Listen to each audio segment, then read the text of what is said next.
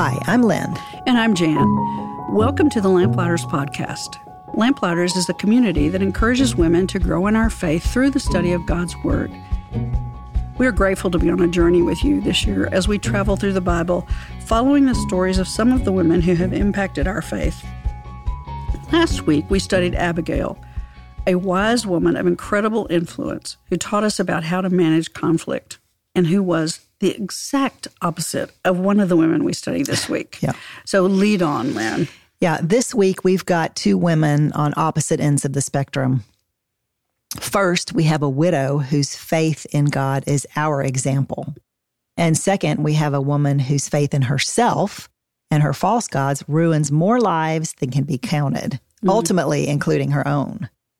There is just so much to compare and contrast with these women that I could focus solely on that. But what I've decided I want to do is begin with the widow. And once we moved to Jezebel, the comparisons are going to be really obvious. So it always helps to know where we are in the story before we get started. So I'm going to take a page out of your book, Jan, and bring us up to speed with just a little bit of background. Yay. Yeah. I love background. Yeah.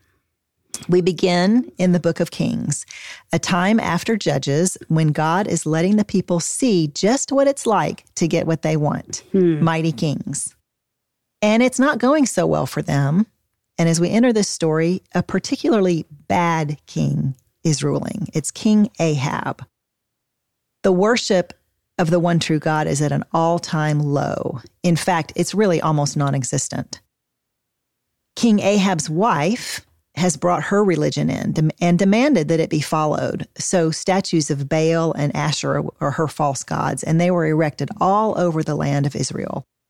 And places of idol worship were literally on every corner. Okay, now I'm going to interrupt here, Lynn, because there's something in this background we need to know for the coming weeks. Okay. Right?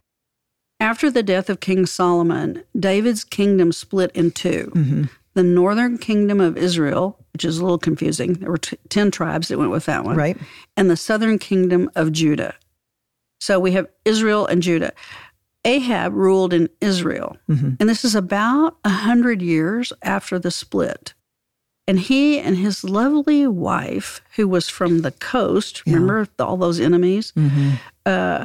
They typified the evil that had led to the demise of the whole kingdom, and also it would lead to the demise of the northern kingdom. So Ahab and Jezebel are in the northern kingdom. Okay, thanks for that clarification. All right, King Ahab is so wicked and so out of control that God has sent the prophet Elijah to him to declare a drought. There would be no rain, not even dew, because of Israel's evil idolatry, until God tells Elijah to declare that the drought is over. As Israel went into this extreme drought, God tucked Elijah safely away from the murderous Ahab by first sending Elijah to a stream where God had ravens make a daily bread delivery. That's a story for another time. Oh, but it's such a great story. But eventually, even that stream dries up. And so God sends Elijah to a widow in the Gentile village of Zarephath. That's where we enter today's lesson. Now, the big plot twist here is that the wife of King Ahab that I mentioned before, she is none other than Jezebel. It seems like God might have been testing Elijah's faith a little bit here, because Sidon was Jezebel's home territory. And at a time when it's not safe for the prophet to publicly show his face anywhere in Israel for fear of being killed by King Ahab because he's being blamed for this drought, God hid Elijah in the heart of enemy territory. And God didn't send Elijah to a wealthy merchant or a landowner. God sent Elijah to a poor, nearly destitute widow. We know from some of the stories we've already studied this year that in biblical times, widows held a very precarious position in society.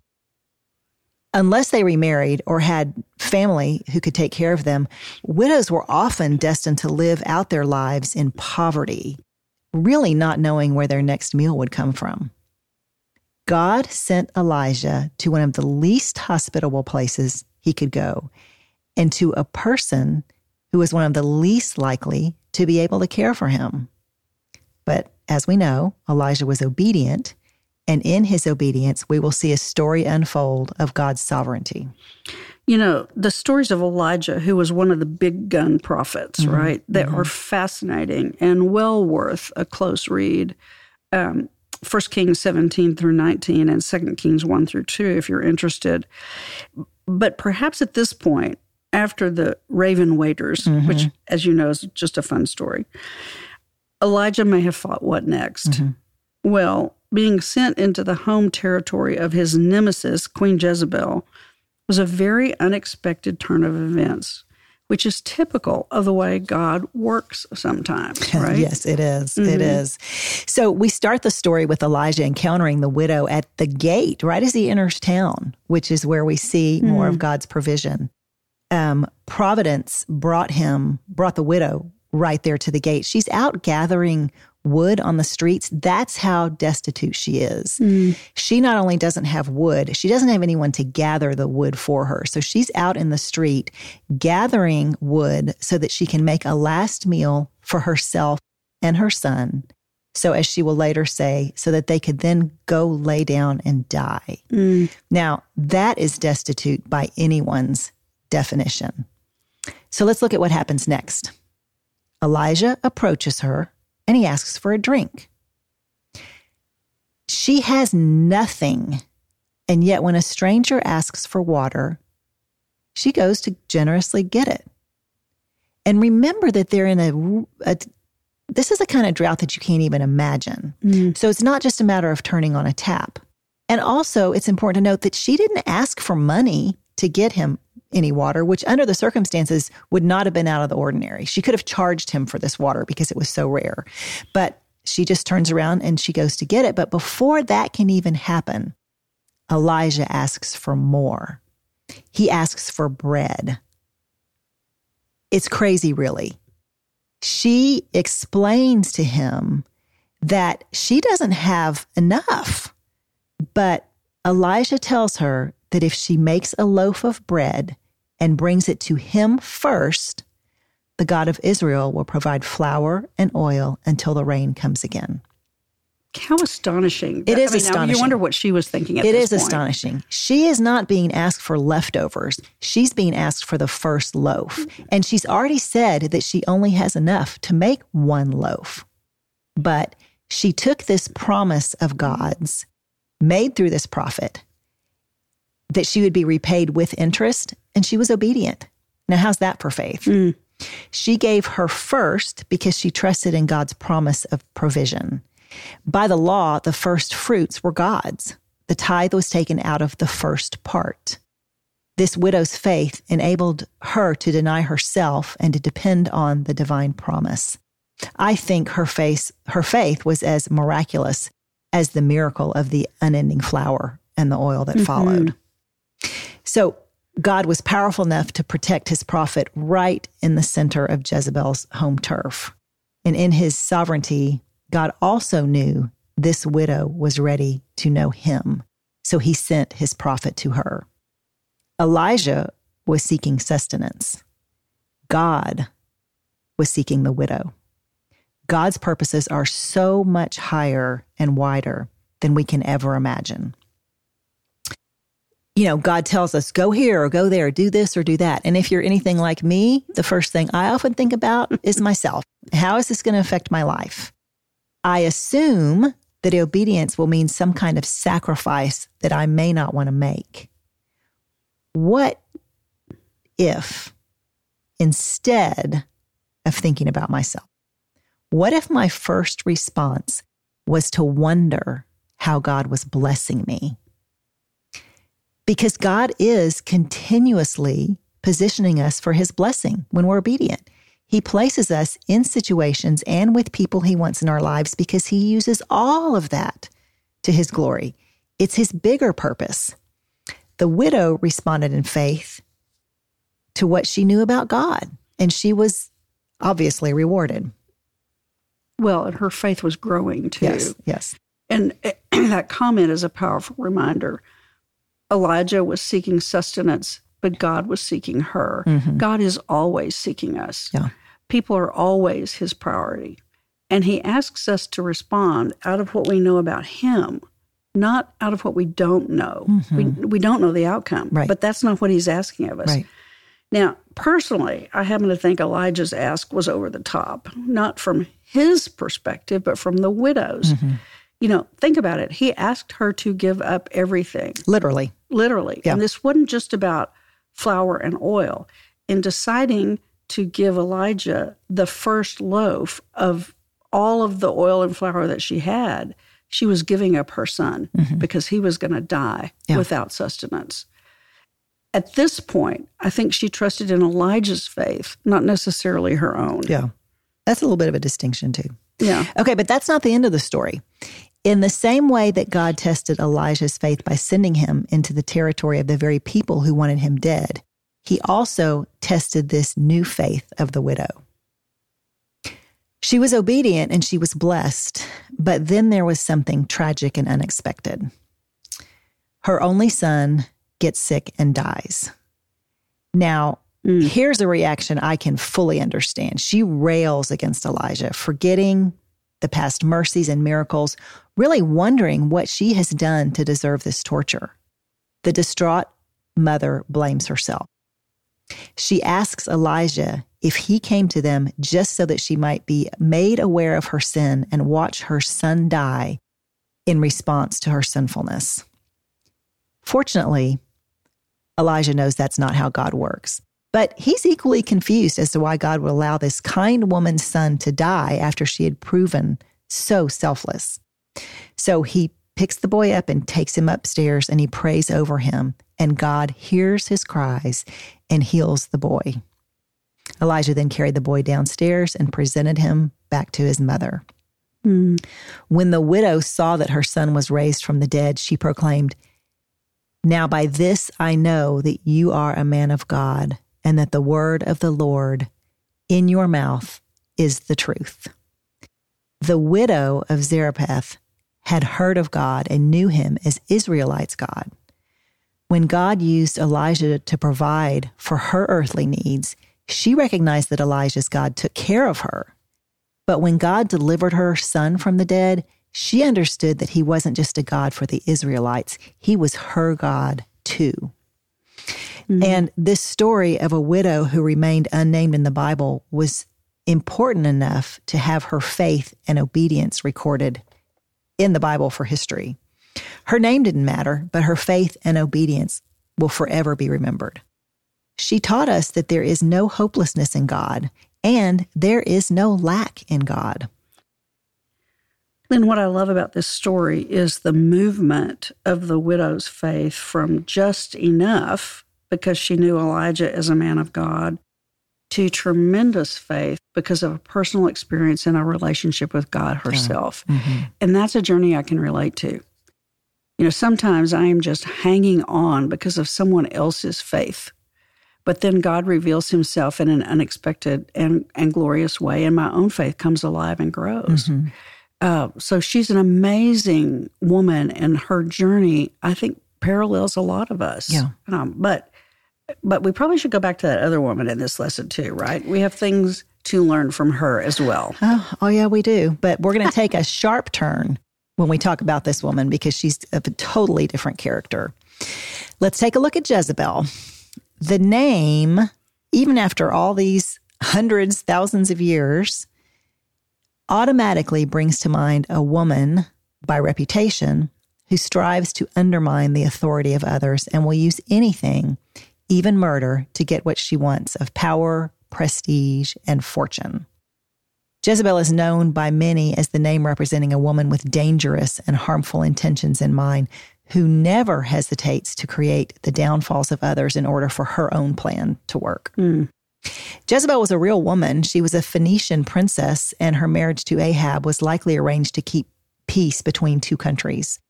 Her kingdom worshipped the nature god Baal, and after the wedding, Queen Jezebel continued worshiping Baal in her new home, despite how this angered the townspeople of Israel. She even brought 800 of her own prophets of Baal, into the kingdom to encourage the worship of Baal by others. And when the prophets of Yahweh stood up against Jezebel's promotion of Baal worship, she had them killed. I mean, it was a slaughter of...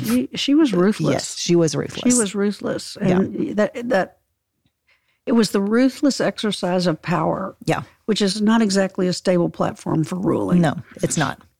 So the part of her story that we are studying is about what she does to get a vineyard for her husband, King Ahab.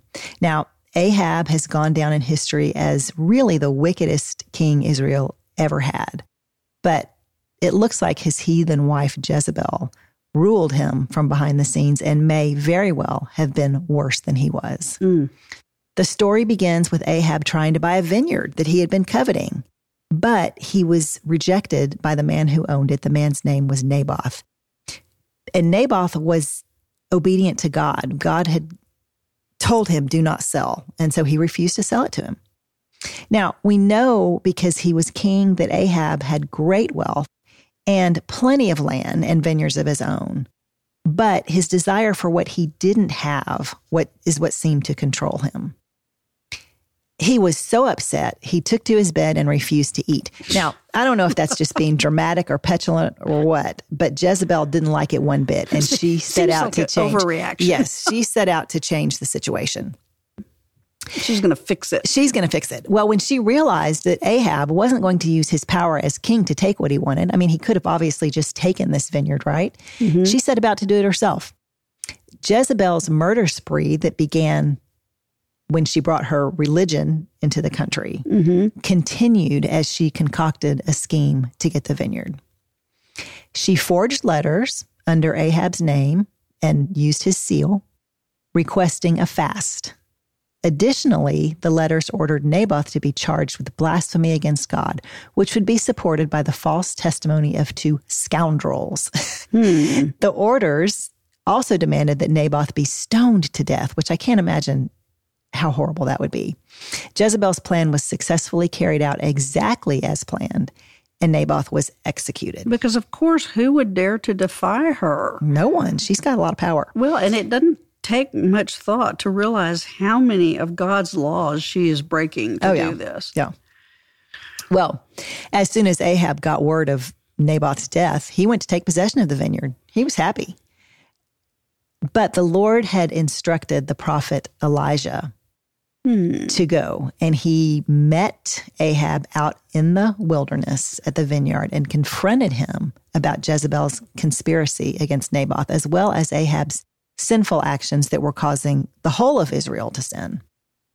Then Elijah told Ahab that the actions would have consequences, and we hear that all of his male descendants would be wiped out and that Jezebel would die and be eaten by dogs. It's all very specific and very graphic, and it all in time came to pass.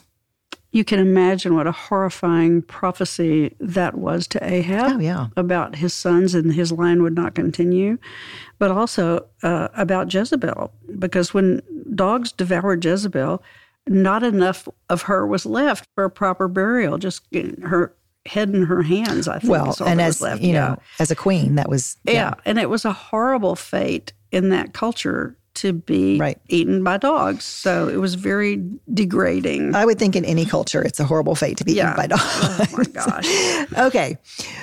When we look at these two women, we see one very obvious difference. One of the women, when faced with the choice, turned toward God. And the other one, when faced with the same choice, turned away. We know Jezebel by name and reputation. You know, in Scripture, she's described as seductive, controlling, and manipulative. And with her power, she had people murdered to get whatever she wanted. What Jezebel wished for more than anything was control, which was apparent in her actions. Jezebel's name has come to symbolize traits such as wickedness and manipulation and seduction, making it a symbol of female treachery to this day. Jezebel's pride, her selfishness, and her greed ultimately led to her demise and death.